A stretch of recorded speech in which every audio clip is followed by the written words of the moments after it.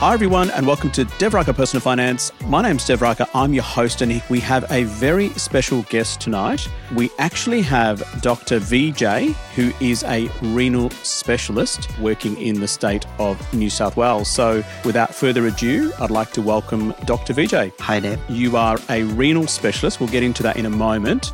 And then in this episode, you've kindly agreed to be a guest to talk about money and also your life and your sort of specialty in general. And we're going to talk broad topics such as savings, any side hustles that you may do, your views on debt, superannuation, insurance, and we'll go a lot more deeper into that. So are you ready to get started? Yeah, can't wait. No worries. Okay, let's get started.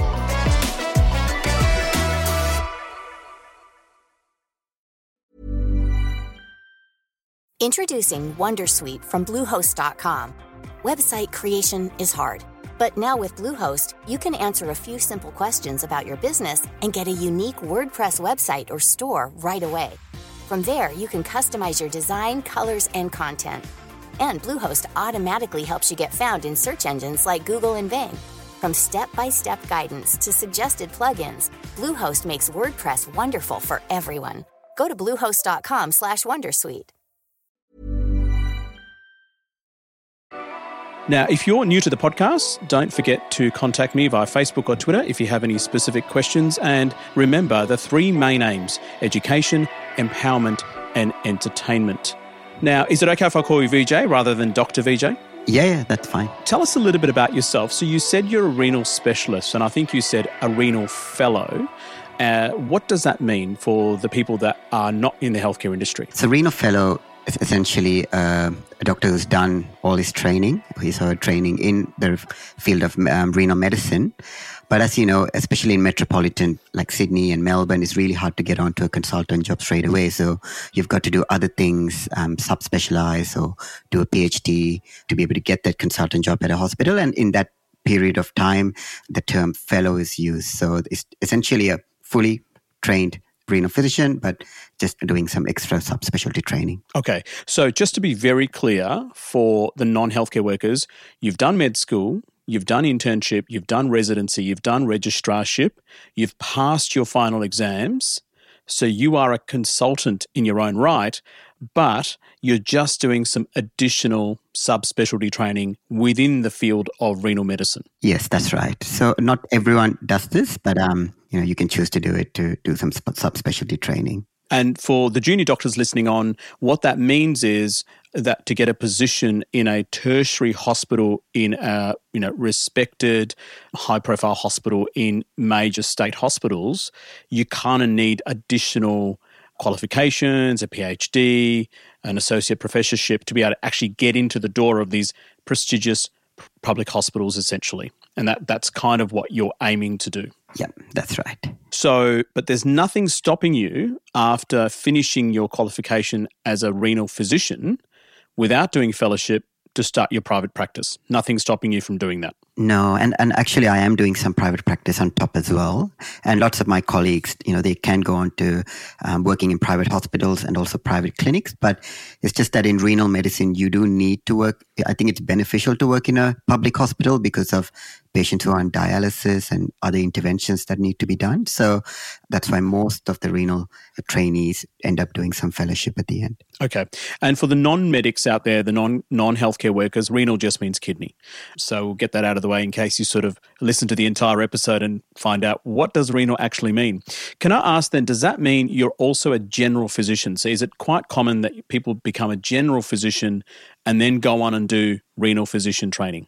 Most of the time we actually go on, so we do some general training before the exams.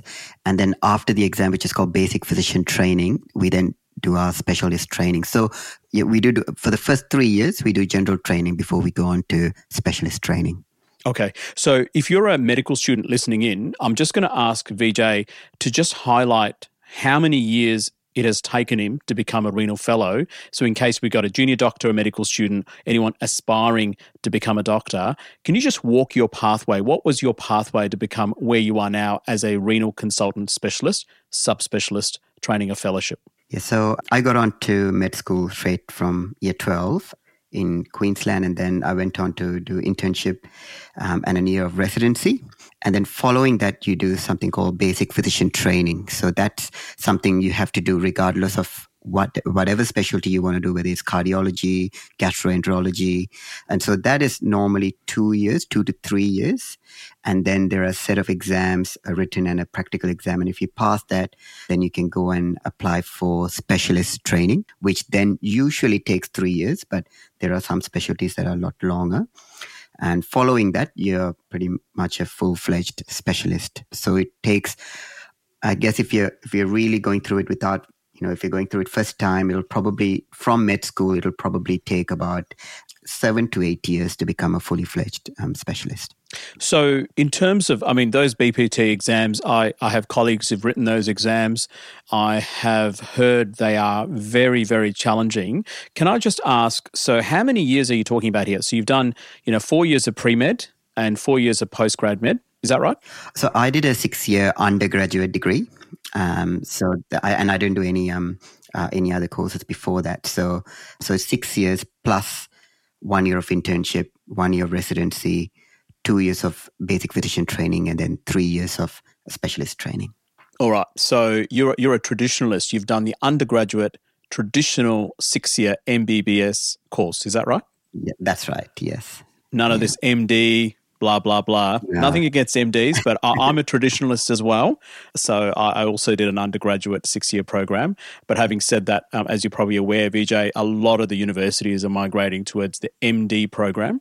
So let's calculate that. So 6 years undergrad, 1 year internship, that's 7. 1 year residency, that's 8. 3 years BPT, is that right? 2 years you can do it in 2 years, yeah.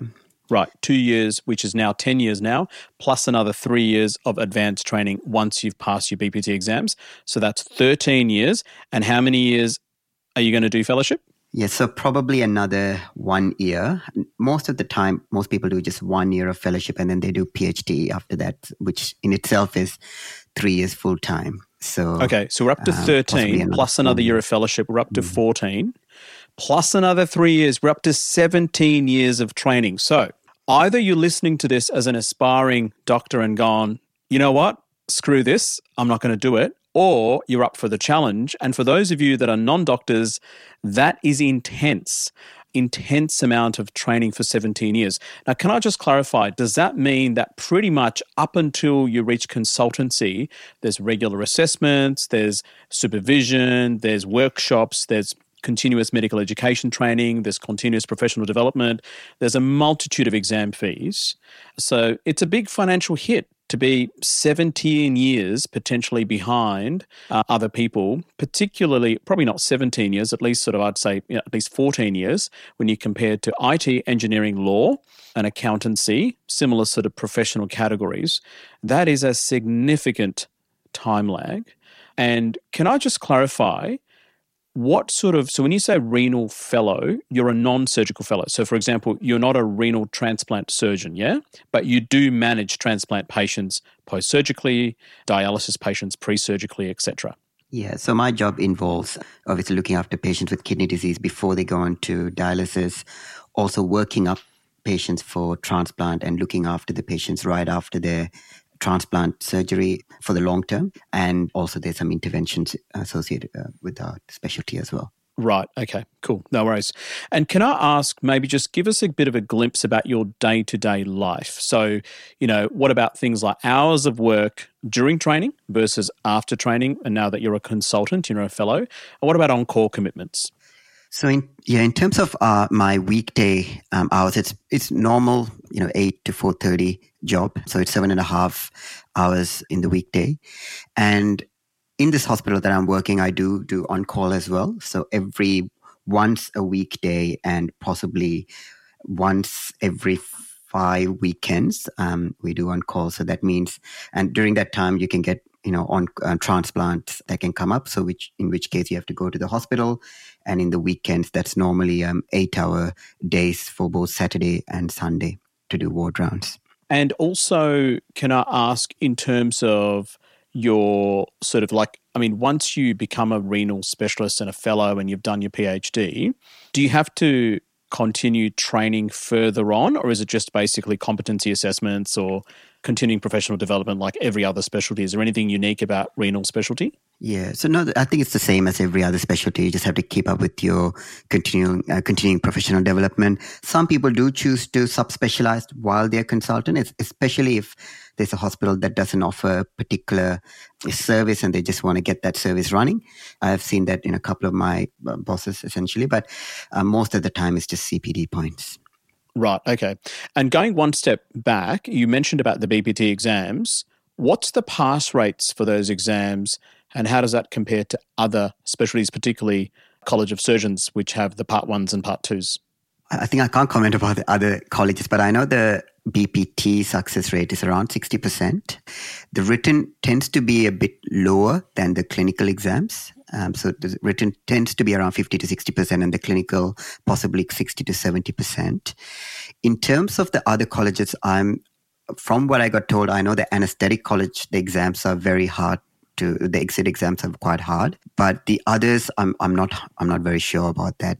Sure. Yeah. So I actually remember back in the day of being a bulldog. Do they still have that these days with the College of Physicians? Yeah, they do. It's a very important role, and it's a very good learning opportunity for the juniors as well. So it's something that I did as a junior, and as when you're doing the exam, it's a very, very important role. Yeah, no worries. Yeah, look, I did it for the pediatric exams and also did it for the adult exams. I found it very useful and it gave me a very unique perspective on what these candidates go through, these exam phases. If you're an aspiring medical student or intern or resident and you're thinking about any training program, ring up the college and say, can you be a bulldog? You need to have specific qualities, etc. And basically what a bulldog is, they help the candidate out during the day of the examination because it's a very, very stressful time and literally makes or breaks their career, essentially. So pathway to renal physician sounds like a horrendous pathway of potentially 14 to 17 years of training. And that's the quickest way, dare I say, that's the quickest way that you can become a renal specialist, especially if you wanted to do some subspecialty training. Let's get into the actual money side of things. Let's talk about savings. So as a renal specialist, if you're comfortable, what sort of income would potentially aspiring renal specialist be looking at? So renal consultant. So as a consultant, I think especially in the modern times, you don't get a 1.0 job. It's very rare to get that. So that's a full-time job. So you get a part, most of the time is around 0.4, 0.5 of a job. And on average, it's around, from my understanding, it's around $300,000. But I know there are different levels and things that you can choose, which is quite complex. But on average, it's possibly around the 300,000 mark. But obviously, on top of that, you can do extra private clinics. Proceduralist can also bill extra as well. So you're looking at that kind of a ballpark figure of around 300,000, I think, as a consultant. Okay. And what sort of proceduralist work can a renal physician do?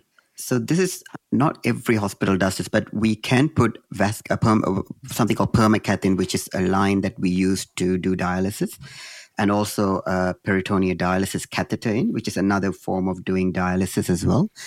And renal physicians, they do a lot of renal biopsies, which we use to diagnose lots of kidney conditions as well. And so these are probably the three big procedures. But I know some of the other physicians, especially in New South Wales, who can also, open up fistulas and do something called fistuloplasty, where they open up the fistula to help it work better.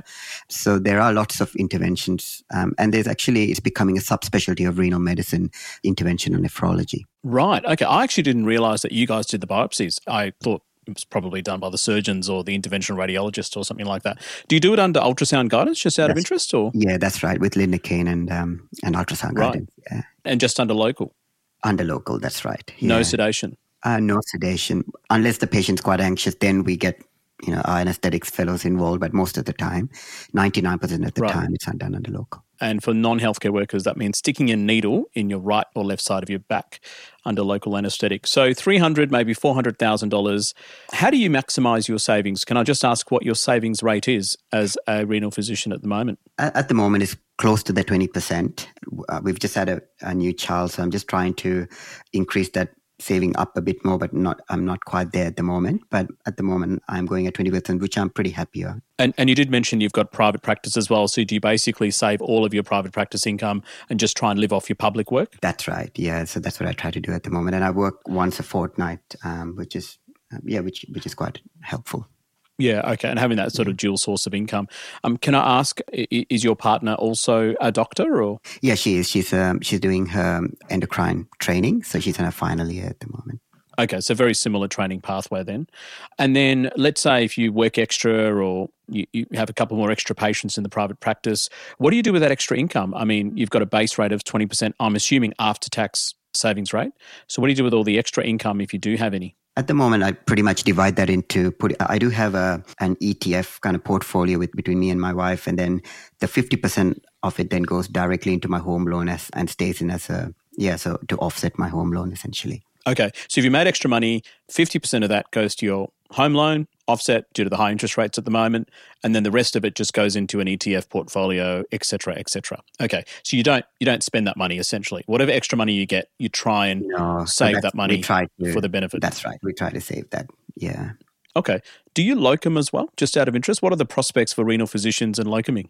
So I don't locum as such because I've got a full-time job during the weekday, but I know a lot of my colleagues who do locum, and it's actually very good pay as well. It's around, in New South Wales, it's around $2,000 a day, but it does involve going into rural New South Wales. And it does involve working for around 2 to 3 weeks or even up to 4 weeks at a time. But at the moment, given my full-time commitments, I'm not doing that, but I think when I do my PhD, I think that's something that I will have to do to get that extra income. Yeah, because as a PhD, you're a student, so you literally have no job and you literally have to either work privately or make your own way. That's right, yeah. You can get some scholarships, but they're not, they don't give a lot of money, so you are depending on your locum work and your private work during that time. So literally you're getting a pay cut to become more qualified? Yes, that's right. Yeah. All right. Okay. So that's kind of the definition of opportunity cost in terms of you've gone from a pay of about maybe $300,000 to $400,000 to how much does a PhD student make, or is it literally zero income? It depends on the scholarship, but most of the time it's around $50,000. There's no tax on those scholarships, so it's around $50,000 in a year. Right. So an equivalent of about $80,000 gross income. So I mean that, to me, listening to that makes me anxious. Because, and I assume that's why you're trying to save as much money now, because there's a pay hit coming your way in the next couple of years perhaps. That's exactly right, yeah. Right, okay. Yeah. So a lot of listeners at the moment listening in had just a massive anxiety attack because you've gone from an income of $300,000, $350,000, particularly the non-healthcare worker who's thinking that's a phenomenal income, and it is on average, and you're willing to take that pay cut for the benefit of your career. And I suppose you are trying to invest in your career for that ideal job in a major quaternary centre. What about debt? And we talked a little bit about locuming, but what about debt? You did mention about mortgage. Do you have any other sort of bad debt, like consumer loans or anything like that? Or no, I don't. Not at the moment. I don't have, except for mortgage, and I do have a investment property as well. But other than that, I don't have any other debts. Perfect. Okay. And your view on borrowing money to invest, so particularly on the share side or ETF side? So I was pretty much against that until possibly recently. So when I went to do my tax this year, my accountant has suggested splitting my loan and then directing my funds through that loan and then from that loan into my shares account and then using that interest rate as a tax deductible kind of way for those shares. So I guess the only thing is the interest rate. There is a bit of an interest rate gap between the two loan accounts, but it's not that much of a difference. It's only probably around 0.3 or 0.4% different between the two. So that's, I guess, the only way where I possibly use money to borrow. But most of the other times, I just use my own salary, and then every fortnight, I have a certain amount that goes directly into this share portfolio from both myself and my wife's account. So it's a frequent fortnight repayment. Okay. And I'm assuming your wife is also in a public practice? That's right, yeah. It's a pretty steady job. So hopefully she can sort of earn that income to financially support the family while you go and do your professorship, and also likewise the other way around. When she maybe wants to do it, then you would have finished by then hopefully, and then you can do your private practice and support the family. So I suppose provides a bit of context and probably alleviates my anxiety a little bit, but I'm still pretty anxious. So what you're really suggesting through your accountant, or your accountant suggesting to you, is debt recycling, essentially trying to split the loans and trying to recycle the debt from a non-deductible method to a deductible loan. And it just means you have two separate loans. One's your principal place of residence loan and the other one is deductible loan. But presumably that would mean that you may have to borrow more money and equity on your home. Is that the plan? No, so I was able to just split what I had remaining into two different accounts. So I don't need to borrow anything extra. But that split up account it just had a slightly increased interest rate on that. Okay. And then one account is tax deductible and the other one is not really, essentially. That's right. Yeah. That's an interesting situation because I always thought you had to actually borrow extra on your home loan to access your equity and then set up almost like a line of credit to make it into debt recycling. So that's interesting. So that's kind of what you're doing or you're going to do? No, I've just started doing that probably a couple of months in now into doing that, yeah. Okay, which means the dividends from the investments that you get, the income that you get from your investments, whether it be ETFs, whatever, presumably those dividends will be then used to pay off your non-deductible debt. Is that the way you're going to structure it or are you going to reinvest it into the actual investment? Yeah, so at the moment I am reinvesting my dividends and I'm not really paying anything extra into that second loan. It's just what's going to go into those stocks. I make those payments, but not really anything much more than that. Yeah, okay. So when you say you're not paying extra, what you mean is you're just going to pay the interest rate and not really pay the principal off. Yeah. And then whatever dividends that you get from the ETF portfolio from those loans that you've just invested that money, those dividends will go back into the ETF portfolio. That's right, yeah. Okay, that's an interesting setup because usually what people do is they take the dividends and then they try and pay off their non-deductible debt to try and minimize the non-deductible debt and quote unquote maximize their deductible debt. So this is sort of something that Noah Whitaker talks about a lot, sort of the classic debt recycling. You're doing it slightly differently, but that's interesting. Just picking up your point about locums, I just wanted to flag everywhere that when I was a junior doctor, I locumed a lot. And one of the things that I noticed, and is that something that you did as well? I did, yeah. So last year I did do a lot of locuming in private hospitals, but just this year it's not been possible, yeah. Sure. I did it a lot for two reasons. One reason is, of course, you make extra money. So essentially you're converting your free time that you would have just probably, done nothing with it and procrastinated and slept in or whatever, basically converting that precious time into an income. So trading time for income, but otherwise it would have gone to waste. That's number one. Number two is the invaluable experience that I gained from locuming and putting myself in situations which allowed me to become a better clinician. I think that has made me a better clinician and a better doctor. Would you agree with that? Obviously, I'm just curious what your views on about that because a lot of people talk about locuming from an income standpoint, which I agree with.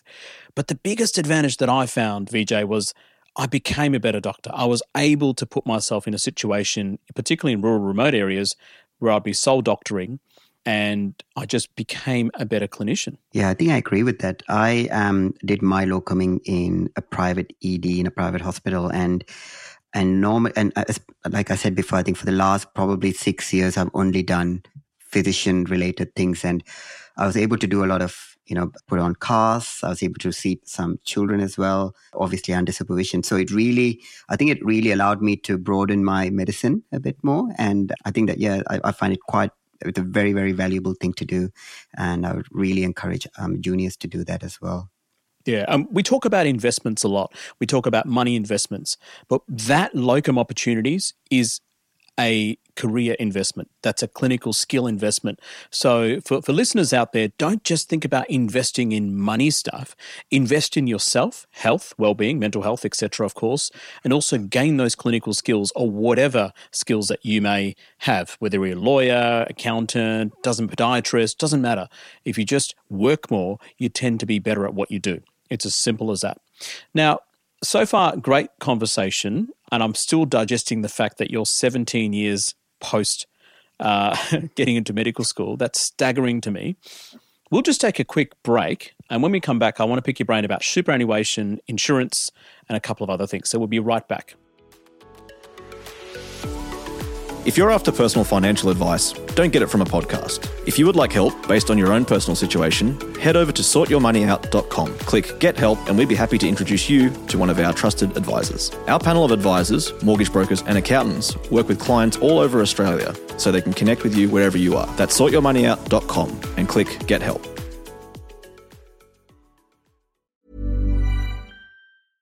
Introducing Wondersuite from Bluehost.com. Website creation is hard, but now with Bluehost, you can answer a few simple questions about your business and get a unique WordPress website or store right away. From there, you can customize your design, colors, and content. And Bluehost automatically helps you get found in search engines like Google and Bing. From step-by-step guidance to suggested plugins, Bluehost makes WordPress wonderful for everyone. Go to bluehost.com/wondersuite. Millions of people have lost weight with personalized plans from Noom. Like Evan, who can't stand salads and still lost 50 pounds. Salads generally for most people are the easy button, right? For me, that wasn't an option. I never really was a salad guy. That's just not who I am. But Noom worked for me. Get your personalized plan today at Noom.com. Real Noom user compensated to provide their story. In 4 weeks, the typical Noom user can expect to lose 1 to 2 pounds per week. Individual results may vary.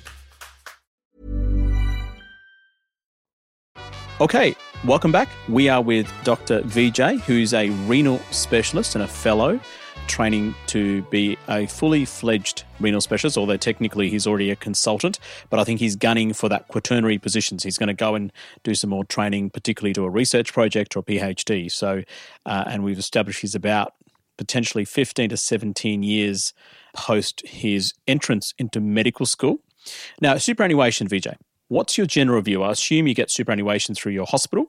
I'm just curious. I find that superannuation is very, very important, and I do contribute extra, and I really try to max out the superannuation. Recently, we've just been on some single income, so I haven't been able to do that. But ever since my wife went back into work, I've really restarted doing that as well. And I think it's really good to see that big value grow over time, especially because I did a lot of work even as a med student. I did a lot of jobs, small jobs here and there, and my superannuation has been growing since that time. So I think it's really encouraging to see that grow, and I think it's a really, really good component of your investment. Yeah, absolutely. And how do you see superannuation in your financial independence journey or retirement journey? Where does that fit in? Is that you're going to be a primary sort of source of retirement income, or are you sort of really thinking that's more icing on the cake?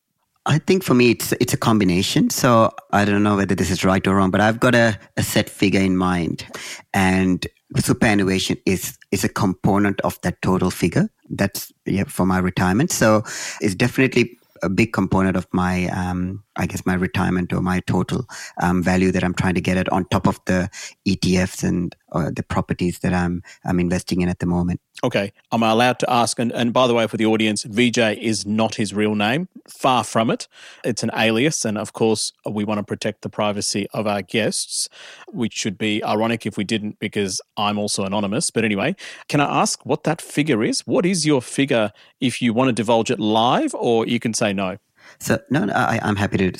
So I've got a figure of 8 million at the end of my retirement, and that's inclusive of both superannuation and the ETFs. And the amount that I'm contributing to ETFs is to try and get to that mark. And I've used multiple calculators and things online, and I use a very conservative interest rate. Not interest rate, but I probably put around 6% for profit, just in case in future there's not much of an income from that. So that's my kind of ballpark kind of figure that I'm looking at, and then I'm trying to contribute on top to try and reach that figure at the age of probably 65, 66.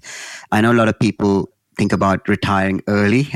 I personally, I think I'm someone who will probably cut down my work, but I'll probably still work till I can, as much as however long I can, because I do really like my job. And secondly, I've just been off on a very long holiday, and I've just realized, staying at home is just not my thing. So it's something that I would want to do.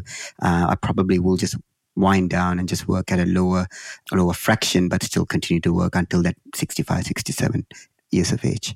Yeah, I mean, if you've done 17 years of training, I would expect nothing less, because you wouldn't want to do all that and say, oh, I've done 5 years of renal specialty training and 5 years of consultancy and I want to retire now. That would be clearly, for people that do that level of training, you must absolutely love your job and love the specialty that you're in. So that's a really, really long time to train. I cannot stress that enough. For those of you that are not doctors, I mean, think about it.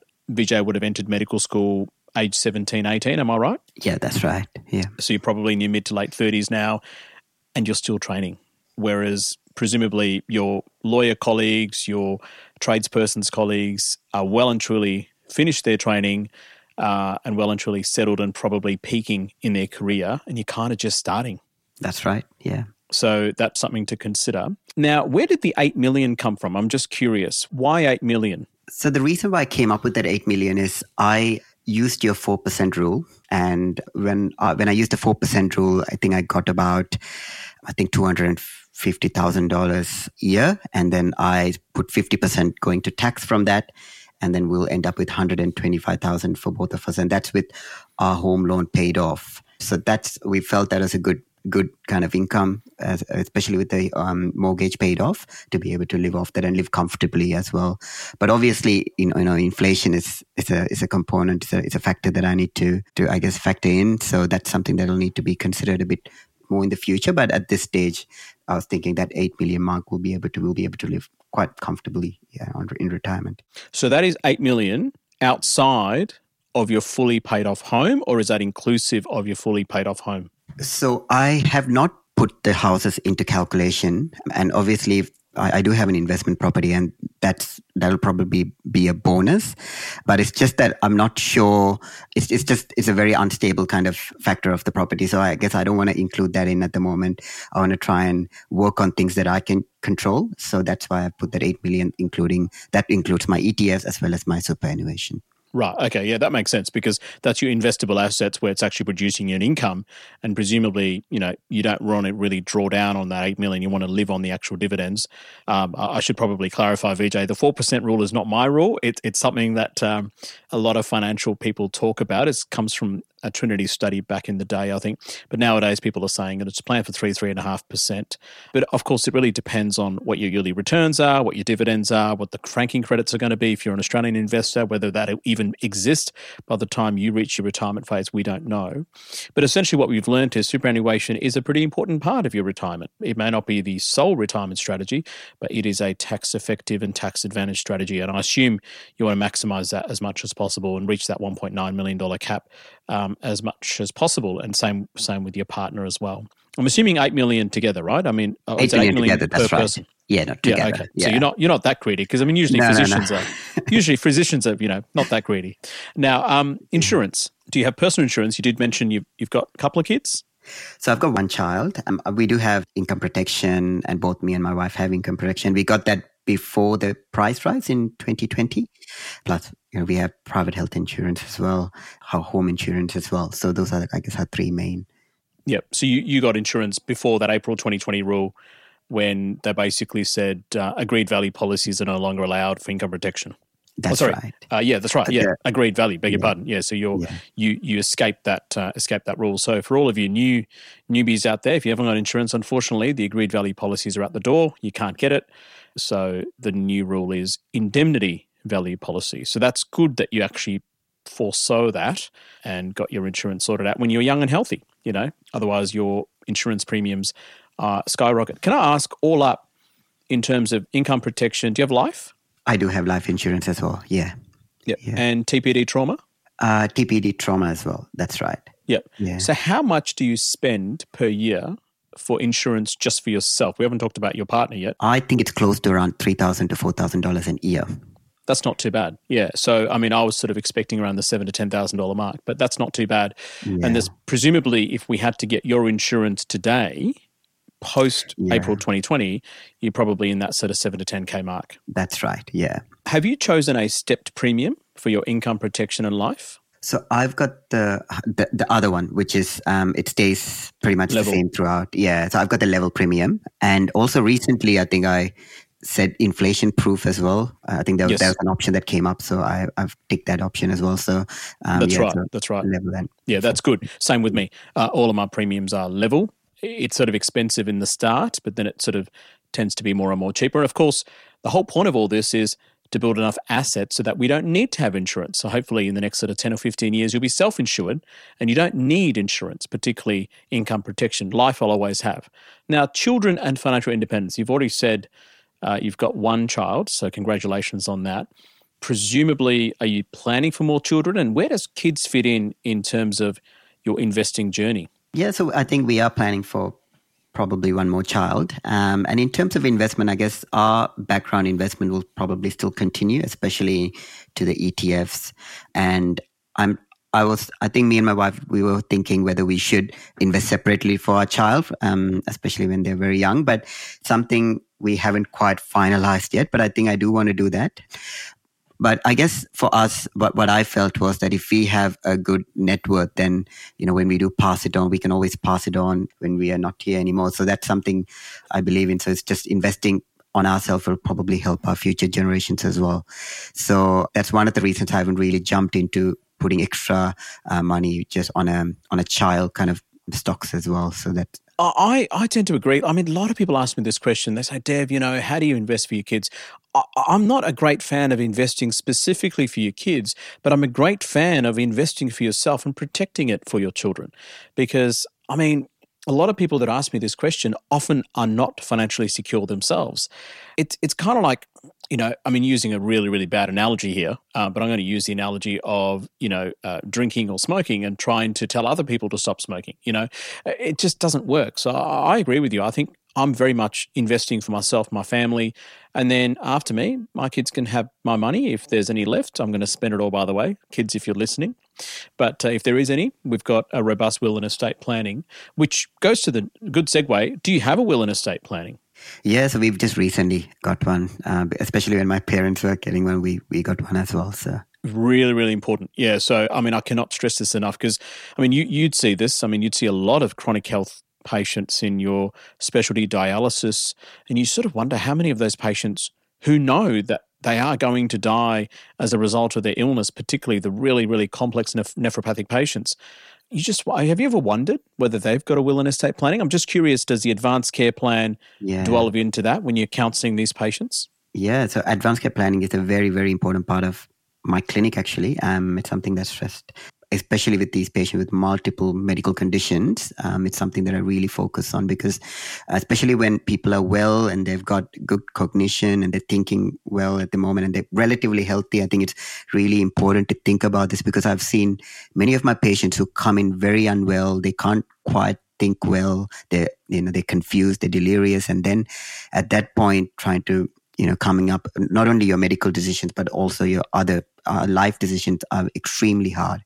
And you're depending on your relatives to make the decisions for you at that point. So I think it's really, really important that things are written down because it makes it much easier, especially in a medical sense. It's really easy. It's much easier, especially when you have a clear goals in place that you can work towards. Really important. Yeah, absolutely important.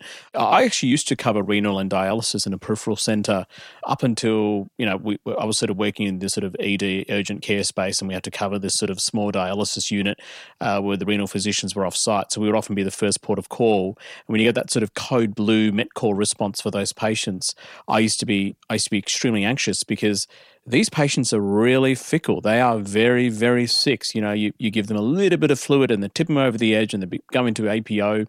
If you don't give them enough fluids, the kidneys shut down. It was so complex, and it really bogs my mind how sick these patients are. Even their skin, bruising, and you can see that how important the role the kidney plays. And you don't really appreciate it until you actually see these patients who have so many different medications. And I'll tell you this story. We used to rewrite drug charts to help our renal colleagues out because, they'd be very busy and we used to write them out. And, I'd like to think that I'm a seasoned clinician. I'd like to think that I've done a fair bit of specialty training and I'd like to think that I've handled, surgical cases, medical cases, physicians' cases. And when you write these renal drug charts, first of all, they go forever. And second of all, there's medications I've never even heard of. And I sort of thought to myself, how can I be a doctor, relatively senior, going through my middle of my career at the moment. But, I'm not a junior doctor by any means. I've been a consultant for a while. And I'm still encountering medications in this late in my career where I've never even heard of it. And I thought to myself, there's so much to this specialty that I don't know about. And that and oncology. I mean, if you ever done oncology, all these medications and all these drugs, everything with MAB and this and that and Platin. And I'm like, what are you talking about? Whereas I'm just prescribing Panadol. Like, what the hell are you talking about? But it's so complex. So really appreciate what you guys do. Oh, yeah, no, I think I'm just, what I was trying to say is I think it's just modern medicine. I think we are very super specialized in what we do, that sometimes we don't have a good grasp on. I guess technology has advanced as well. So we don't really have a grasp on the other specialties anymore because we've just quite super specialized in what we do in modern medicine. Absolutely, yeah. And of course, if you're treating transplant patients and you've got the anti-rejection drugs and you're like, oh my God, that's another layer of complexity where patients come in with those drugs layered on top of the other drugs and literally keeping them alive. So it's fascinating stuff, but very complex. Cover dialysis anymore. I don't cover renal anymore. I don't miss it anymore. So I've done my time. Now, I ask this question to everyone that come on board, public versus private school. Being a parent, do you have any views on that and your own personal experience of schooling before you got into medical school? Yeah, so both me and my wife, we both went to public school before we got on to university. And we've actually had a discussion about this. And I think at this stage, probably in primary school, we'll be putting our kids into public school. I guess one is proximity to our house. And also secondly, I think we feel that primary school probably there's not a lot of extracurricular activities and things that we can possibly be fine. And then at this stage, we're thinking maybe we might end up putting our children into private school when they're in that high school phase. But again, not quite sure. As you know, I don't know if you know, in New South Wales, there's selective schools as well, which are very, very good, especially academically. And so that's something that's in the back of our mind as well. But yeah, the good thing about private schools, from what I can understand, is good extracurricular activities. Something that possibly when I grew up in a public school, I didn't really get exposed to. I had to do all my extracurricular activities on my own in the weekend. So that's something that's possibly an advantage. But I think even that it's easily manageable. We can always, do extra stuff in the weekend on our own as well. So yeah, at this stage, probably leaning towards public, but maybe private in the high school. That's our thinking at the moment. Did you go to public school in which era? In the late 90s or early 2000s, just out of interest? Yeah, so I went to public high school in early to late 2000s. Okay, right. Yeah. So I asked this question because do you think that public schools in New South Wales, for example, do you think that if you went to the same school as you went to, and you don't have to disclose it, your kids went to the same school, do you think they would get the same level of education that perhaps you got back in those days, some 17, 18 years ago? I'm just curious. So I guess I've been out of the loop for a long time. But from what I can see from my family friends, they seem to be getting pretty much what we got taught. I think the curriculum is the same, and I think everything's the same. So it's pretty much similar to what we got. So I guess I'll be pretty confident that they'll be getting what we got when we were young. And I guess the other question is, do you think that with the same curriculum and the same quality of education, the competition now compared to 17, 18 years ago when you graduated in year 12, do you think the competition now is significantly higher? Yeah, so I guess this is where I'm a bit different because I actually was brought up in a rural town. And so probably I didn't have as much competition as you would have in Sydney, but my wife was brought up in Sydney and she was telling me about how competitive it is here. So I think that competition, if anything, is actually increased. When I go to my clinic, there's a tutoring school right next to my clinic, and there's a big line of parents waiting every weekend to pick up their children, and that's on a Saturday. And I think that's an expectation in Sydney to do these extra tuitions and things just to be competitive. So I think that has increased, and especially in a selective school, I think that's very high. That competitive nature is still very high. I'm not quite sure about how it works in a private school, but definitely I think the competitiveness has increased from what I can see. Yeah, I think this debate comes up a lot on financial independence forums, on FIRE discussion groups, etc. Public versus private. If you didn't put it in private, take the money and invest it, after 30 odd years, you'd be a decamillionaire, whatever it is. And I think I tend to agree with you. I think the eras of, when you did your schooling matters. So I think with increased competition, with reduced places, I think you have to do what's best for your child. And that's not to say that every time you send your kid to private school, they're going to end up doing very well, because a lot of the time the competition is fierce in private school, and your kids may actually get really nervous and anxious because they get perception that they're not doing as well as they probably should be to the expectations. I mean, if your parents are paying $30,000 in fees, you have to have some weight of pressure on you to perform. So you've got to be a little bit careful about what sort of pressure we subtly or unsubtly openly apply on young children. I'll answer this question, and maybe you can answer this question as well. In your specialty training and when you see patients right now, I mean, you're a specialist, right, by all intents and purposes. Has any patient asked you, Vijay, what was your final year 12 mark? No, definitely not. No. Yeah. No. And has anyone ever asked you which university you went to for medical school? Very rarely, but yeah, most of the time, no one really cares about that. Yeah. Exactly. So presumably you might have a degree in the back of your room somewhere and patients may get a glimpse of it. But in my experience, no one's ever asked me that. Hey, Dev, what was your year 12 score? I don't know. I can't even remember it. They've never asked me what university that I went to. And they actually never asked me for my medical school marks. Now, for all of your listeners, just to put it on the record, I did get first-class distinction, just out of interest. First-class honours, beg your pardon. So shout out to my university and also my School of Medicine, if you're listening in. But no one's ever asked me that. Has anyone asked you what grade classes you did in medical school? And it kind of doesn't matter. And I think I sort of tell my kids this all the time. I think it's important that you do the best you possibly can.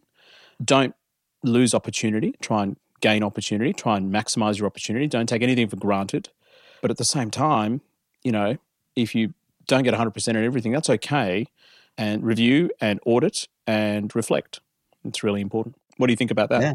No, that's right. I think, especially med students out there, I think you never really tell your marks to anyone. No one really gets to know about it. But I guess certain things you can work on as a medical student, things like research and things, they definitely help later on. But, your marks at the end of the day really doesn't matter. I think even having, some people do have honors and things like that, and maybe that does help a bit, but most of the time your marks really don't matter. It's your other things that you do for your career that really matters, like research and other extracurricular activities. Now, we've already talked about your FI number, whether you believe in FIRE, you're going to be working till your retirement because you've done all this training. We talked about your retirement strategy, super versus outside of super investments. You said you invest in ETFs. Do you mainly stick around with Aussie ETFs or global diversified? What's your strategy there outside of super? Yeah, so in terms of my ETF or my shares journey, really started probably about 1.5 years ago. I never invested into shares before that, and my parents were very much against that, so I never did that for that reason. And initially, I made a lot of bad decisions. I invested in single shares and got a lot of losses, some profits. But then I started listening to your podcast and I really started, investing into broad ETFs. And so we have a bit of a strategy that I invest into a broad-based ETF in a very popular shared portfolio. And my wife invests in everything in the world except Australia. So between us, we cover everything and we pretty much contribute 50% to both. So I don't know if that's right or wrong, but that's how we do it. We just try and cover the broad world, and I cover Australia through my ETF. Yeah, sure. And, I suppose, you're looking at a sizable portfolio, given that eventually if both of you were specialists, you're looking at about sort of $600,000 to $800,000 a year in income. So it's a fair bit of quid for you to be able to save and invest. So it's not your average income. But yeah, I think it's sort of being well diversified and did that sort of decision to split those investments the way that you've mentioned, how long did you take to make that decision? Because one of the common questions that people ask is they just have so many choices and they can't make that decision. They can't really start investing because they've got decision paralysis, basically. Did you encounter that? So I think it probably took me a couple of months because I had to catch up on all your podcasts at the time when I did start that. And I was also listening to Reading Barefoot Investor as well. Probably a couple of months, and we were always, I guess I'd always decided that we were going to go into broad-based ETF. It's just what type of proportion we were going to put. That was where the decision making was. But you can always change that. In the future, you can always change the percentage or the proportion that goes into each ETFs in the future. But so I think it's always good to start, and then you can always tweak it a bit in the future. So that's what we do. And sometimes, especially when we get a bit more money, I think my wife's portfolio is still catching up a bit. So we do contribute a bit more to hers. So you can always tweak it as you go. So I think the important thing is starting early and just maintaining it. And do you where does automation fit into all this? Yeah, so in my portfolio, it automatically gets a certain value that we allocate into that portfolio every fortnight. So that's the day after our salary comes in, essentially. And the rest of it, but I do have to manually put the money into a loan and extra money into the shares based because our overtime changes on a week-to-week basis. And in terms of automation, I guess now that I have a kid, I'm really trying to focus on being as efficient as possible, and even payment for any bills. So I actually, there's an option in my bank account called Pay Later. So you can actually pay at a day before that it's due. And so I use that option so as soon as I get something on the mail, I use that option straight away so that my money is in my home loan as much as possible until it actually needs to go into the to be paid. So that's another automation that I do that I think I can just set and forget once I get my bills. Yep. Which bank is that? This is Commonwealth Bank. Really? Oh, yeah. I've actually never heard of that. I'm going to have to look into that because that sounds like quite a good feature. Yeah. So just to clarify, so what you're saying is you get an email with the bill, you pay the bill using your CommBank app, or do you pay the bill externally, or how do you actually do that? So let's say if I get a water bill and it's due on the 15th of December, so I go into my CommBank app, and from my account which has my loan in it, you can actually say pay later as an option, and you put that exact the bill amount a day prior to it when it's due. And then you just click enter and forget about it. And then just on the 14th of December, it will automatically go from that account and pay the bill. And because my home loan, we have, a decent amount, you will never really run out of money to pay that bill.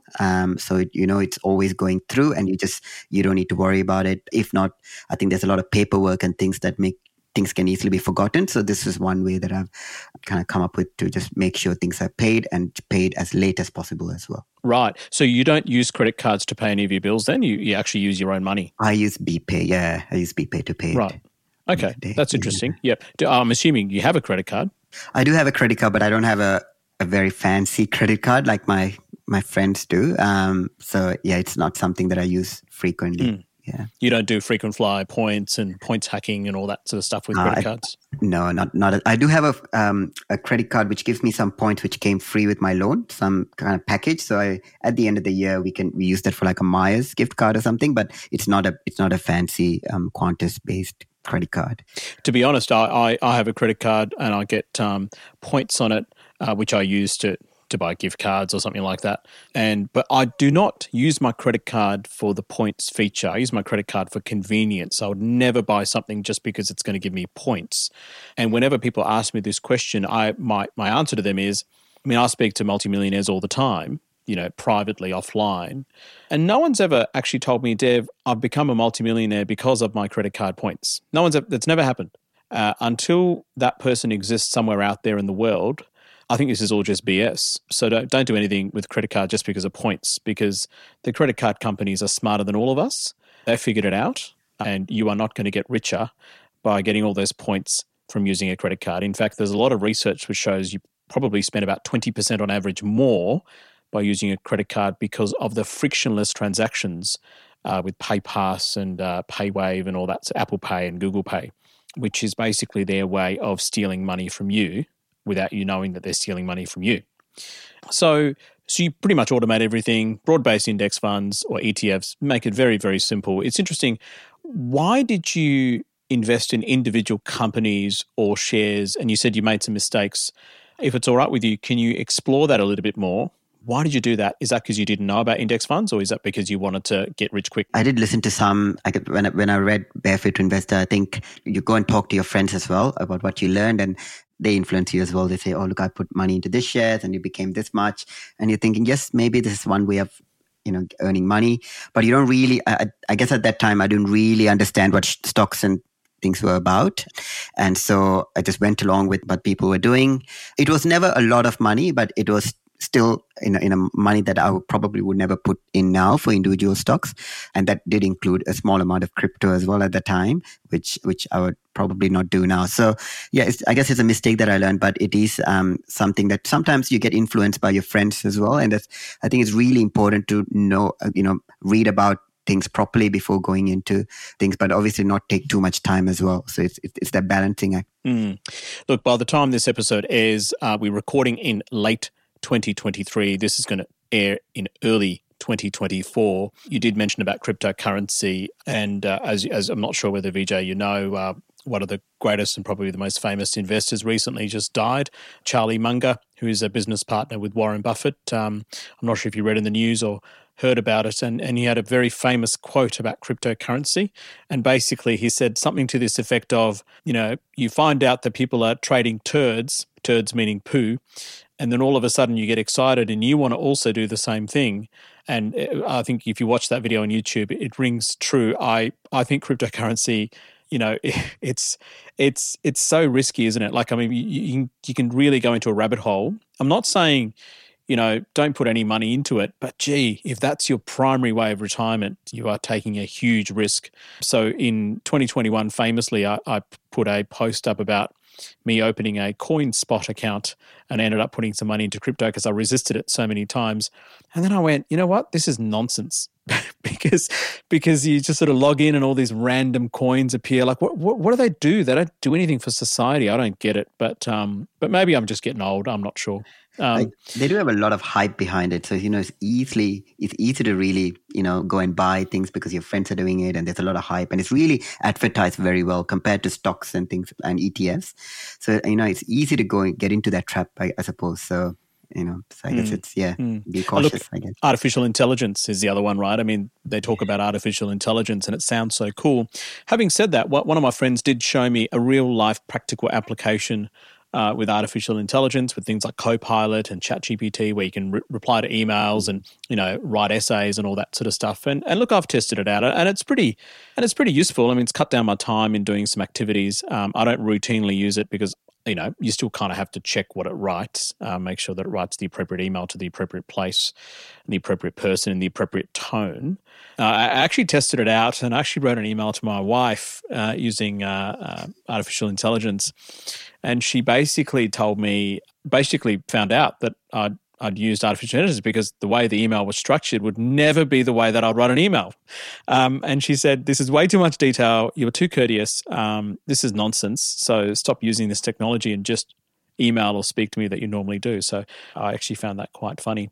Now, we're approaching the end of the episode. We talked about everything from your life as a renal specialist, the way you got into training, super investing, debt leverage, debt recycling, and insurance, kids. I mean, we've covered pretty much everything. We've got, you've got the ear of thousands of listeners listening in, everyone from doctors to non-doctors to healthcare workers to non-healthcare workers, financial advisors regularly tune in to these episodes now, lawyers regularly tune in. I think one MP regularly tunes in, I think. I'm just curious, what do you think that you have learnt in your career from a financial perspective, and what would you be advising listeners to do if there's one or two things perhaps from a money wins perspective? I think from a financial point of view, one regret that I have is I didn't really start what I'm doing earlier in my life. So I only started probably 12 or so, probably 13 years from coming out of high school, I guess. So, it's, quite late when I started. And I guess initially I didn't really have that rigid kind of framework or, saving a particular percentage, which I wish I had. But I guess at that time I had different goals in life as well and different kind of aims and different priorities. So that's, I guess, one of my biggest worry. And that's something I would probably, and something that I actually make sure I tell my juniors as well, to start early, start investing, even if it's a small amount, start early, and because I want them to learn from my mistakes. And in terms of, I guess, the career-wise, there's always, you've got to do what's best for your career, or you got to do what you like as well. Obviously, the money is there, and that you have a particular principle that you can follow, but it's also important to do the best you can in whatever you do as well. And you got to love what you do as well, because you're in it for 30, 40 years. And if you don't like it, it's going to be a hard 30, 40 years in the future. So that's, I guess, the two important aspects in terms of career. In terms of money wins, I had a couple of things. So possibly very, very small things. But one of the things, especially from a college, from a physician's college point of view, so if there's other physicians here, something that they don't utilize is something called a member advantage. So any physicians out there, there's as when you're in the college, you get these particular discounts and things that are actually very, very good to look at. And I use that very frequently, especially when traveling as well. It's called member advantage, especially with car hires and things like that. And a lot of my colleagues actually don't know it. And even my consultants, they don't really know it. And it's something that I have to bring it up many times. One of the other things where you can lose out on money is actually buying things that you don't really want. And one way we actually do that is me and my wife, we have this app called, it's a shopping list app. So where we can both add what we want throughout the week into this app. And then whoever is going to get the groceries, we have the list already made and we just go and get what we need from that time, rather than buying things when we don't need it, or going to a grocery shop buying extra potatoes when you've got more potatoes at home and things like that. So it's something I think we can look at. I think the app that I use is called Todoist, but there are lots of apps out there which do the same thing as well. That pay later scheme, I think I really like. That is something that I really find very useful, and especially when you're busy with your career and your family, you don't want to be thinking about when you have to pay your bill. You just want to pay it and forget about it, and have a peace of mind that it's going to get paid at a later time. And that way you're doing it right when the bill is right in your hands. You're doing it, and it only takes around 1 minute to do. And most of the bank account details for different companies like Waterbill are already saved in your bank anyway. So it's very easy to do. One of the other things is petrol. So obviously petrol is very, very expensive at the moment. And I mainly try to put it during weekdays, because I find that from Friday and the weekend onwards, there's an extra surcharge in these prices. So we don't drive as much, because we do take public transport to our work, because the workplace is very, very close to public transport, and it's very, very convenient actually to go on public transport than driving, and it takes extra 1 hour to drive. One thing I do is I do try and put petrol in non-demand times, especially middle of the week when prices are a bit lower than the other times. So that's kind of the main things I guess I wanted to talk about in terms of, money wins. That's a great summary. I'm actually looking at the RACP website. Yeah, you're right. You get Coles e-gift cards, JB Hi-Fi gift cards at a discount, telco plans, and it's interesting. And I think every college has some affiliations.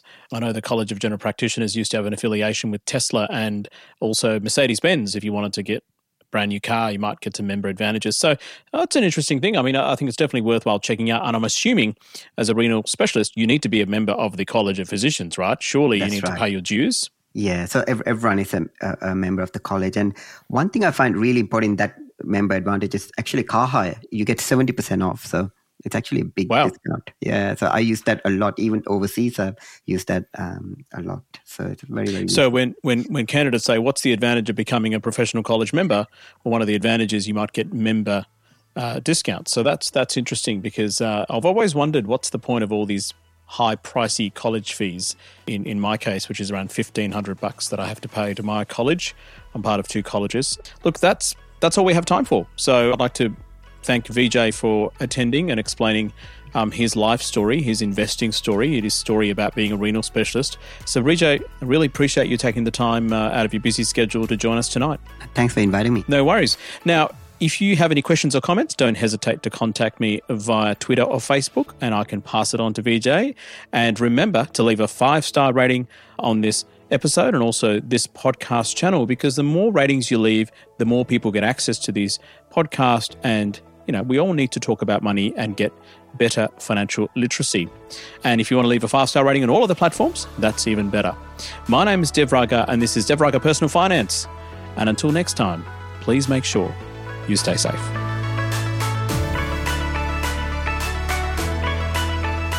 We acknowledge the traditional custodians of the lands on which we live and work, and pay respects to their elders past, present and emerging. We extend that respect to Aboriginal and Torres Strait Islander peoples who may listen to this podcast. This podcast is for education and entertainment purposes. Any advice is general financial advice only, which does not take into account your objectives, financial situation, or needs. Because of that, you should consider if the advice is appropriate to you and your needs before acting on the information. If you do choose to buy a financial product, read the product disclosure statement, target market determination, and obtain appropriate financial advice tailored to your needs. Simo Interactive Proprietary Limited, the publisher of the podcast, and Glenn James are authorised representatives of Money Sherpa Proprietary Limited, which holds financial services licence 451289.